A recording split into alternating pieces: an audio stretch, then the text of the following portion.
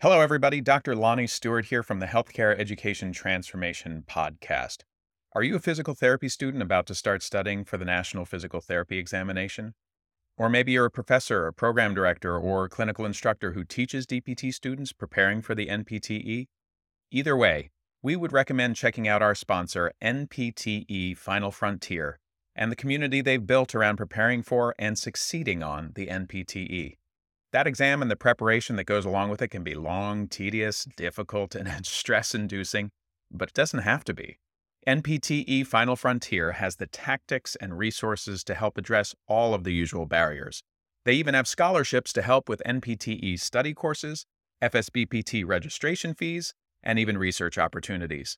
And if that's not enough, they're even donating to the very first annual HET Podcast Scholarship to be awarded at the end of every year.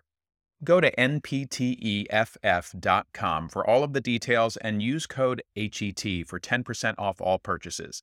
Links to both the NPTE Final Frontier and their scholarship options are available in the show notes. And now, let's get ready to learn. Hello, everybody, and welcome to another episode of the Healthcare Education Transformation Podcast. This is a Teach Me Something Tuesday episode, and it is the third part of 3 in our Burnout mini-series. And today's episode is all about how to deal with and navigate burnout. Once you've defined what that is, once you've established that you are displaying some of the symptoms of burnout, and now goes to the next step, and it's how to navigate that, how to deal with it, how to use techniques and tips to help burnout go away, disappear, or at the very least, to mitigate it. And the first tip is really just turning to other people in your life, right? You're going to want to reach out to those that are closest to you, right? Your friends, your family, people that you've trusted, mentors, just so that you can bounce ideas off, right? You want to think about what you're going through and let other people know, and maybe they've gone through it, maybe they have some advice or tips, but reach out to those closest to you and just let them know what you're going through so that they don't take it personally if you're in an off mood one day or something. You're going to want to also be more sociable with coworkers, right? You're going to be with them all day, every day. Burnout is occurring at work or class, right? Classmates. But you're going to want to make sure that you're interacting with them because a lot of times they're going through the same things that you are. And so it's important that you keep in touch with them, try to go to social events if they're having group events or things, just to keep in touch with people that maybe can commiserate with you on the same stuff that's going on. You're definitely going to want to limit your interaction with negative people, right? You want to try to block out all the negativity in your life if you can, because that becomes a source, really. It just becomes one of those things, and then it soaks its way into your being, and you don't want that to happen. You want to try to stay as positive as possible, right? And then the other thing you can do is just connect with your community, right? Try to get involved with some sort of group or religious group, a church, a running group, some other social group outside of the workplace that introduces you to new people, new activities, things like that. And then if you don't have a lot of that going on, then you can always find new friends, right? Try to reach out, build new relationships, and expand your social network because that's really going to be helpful. The second tip is to reframe the way that you look at work. You want to try to find some value in what you're doing, right? Some purpose. A lot of times that's one of the bigger issues is that our job just doesn't serve a purpose to us. It's not meaningful to us. So it's hard to get out of that rut. And you really want to try to find a good work-life balance, or as Dr. Rebecca Griffith referred to it, a life-work balance. You want to make sure that you're putting your priorities first and making sure you're taking care of your family and your home life, and then turning to work as the next thing. You don't want to put work above and or in front of family and personal life, because a lot of times that can destroy relationships. And like we talked about in the first tip, make some friends at work. If you don't already have that group at work that you hang out with, try to meet new friends there. Try to meet people and get in with certain groups and cliques at work, because again, sometimes those people can help commiserate with you, or they can try to show you new alternatives and new ways to look at what you're doing, a job, because they're doing it too, or something similar at least. And then take time off, PTO, use that time off, use the vacation days, because you do need to recharge. You need to get away from work. You need to separate, and you need to make sure that you're enjoying yourself on your days off and not doing work or turning back to the thing that's making you miserable and burning out in the first place. The next tip, number 3, is really reevaluating your priorities. You want to try to set boundaries and make sure that work isn't the end all be all, or that you're accessible 24/7, right? You work in the hours of whatever your job constitutes. So let's just say the average work day is 9 to 5, and then you shut it off and you walk away, right? You have boundaries. You're not accessible 24/7. Now, not every job is like that. Ours, especially in academia, can be a little more open and fluid. We have meetings that pop up. We have meetings with students sometimes, especially in the flex programs where we're meeting outside normal work hours, but set clear boundaries. Make sure you're taking breaks from technology, right? A lot of us work in front of screens all day, every day, and then we turn over to our cell phone and get right back on the screen again. So you want to make sure you're taking breaks from that. Make sure you're nourishing your creative side. I like to use, obviously, writing and podcasts and educating outside of work for my creative side. That's my creative outlet, but I love doing that stuff. So I would do it all day, every day anyway. Definitely think about some relaxation time, meditation.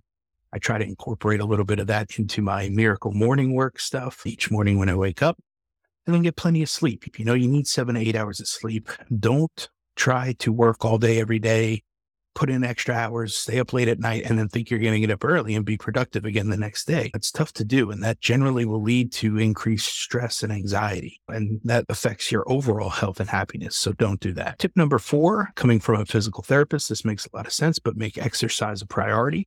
I didn't do that early on in my working career, and I paid for it. So now I'm having to catch back up and do the right things. But I will say that, when I work out, when I go for walks, when I lift weights and do things to help take care of my body, I do feel better, whether it's the release of the endorphins or the body just feeling better, taking care of itself.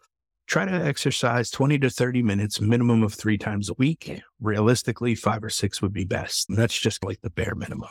Last tip is to support your mood and energy levels with a healthy diet. This one is, again, a general health tip. It's a no-brainer. When I was doing home health, I was driving around a lot, eating a lot of garbage food, not really fueling my body with food. Instead, I was just eating to sustain and grab something quick and go. And basically, it was to make sure that I stayed on schedule with my work life. That was not helpful. We know now, or I know now, that I really should have been just preparing my lunches ahead of time, right? Preparing my meals and breakfast ahead of time. Really just getting rid of the sugar and the refined carbs. Those are obviously bad for you. Really reducing the intake of foods that can really adversely affect your mood. Caffeine's not great for you. Unhealthy fats and foods with chemical preservatives all affect your mood in a negative way and your hormones. So try to stay away from that stuff. Eat more omega-3 fatty acids to give your mood a boost. And we know things like salmon and herring, mackerel, anchovy, stuff like that. The fish all have a lot of omega-3 fatty acids. I don't like a lot of those, so I usually just take a daily pill for that, a supplement. And then you're going to want to try to avoid nicotine if you can, because there's pros and cons to nicotine and alertness, but at the same time, nicotine generally comes with the cigarettes, and a lot of the chemicals that are involved in cigarettes, although they may seem calming, they're actually a stimulant, and they generally lead to higher levels of anxiety. Not great for you.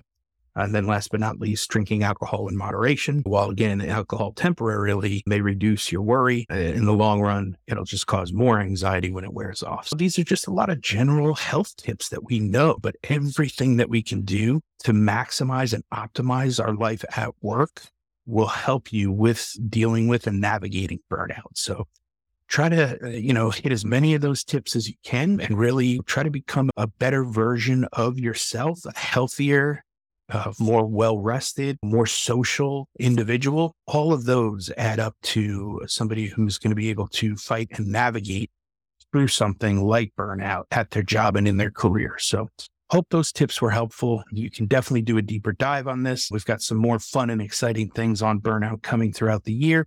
So we look forward to helping you with that. I hope this was helpful, and we will see you on the next episode. Well, I hope that episode was entertaining as much as it was informational and educational. If you enjoyed this episode or any of our past episodes, we ask you to please subscribe to the podcast and leave us a rating and review.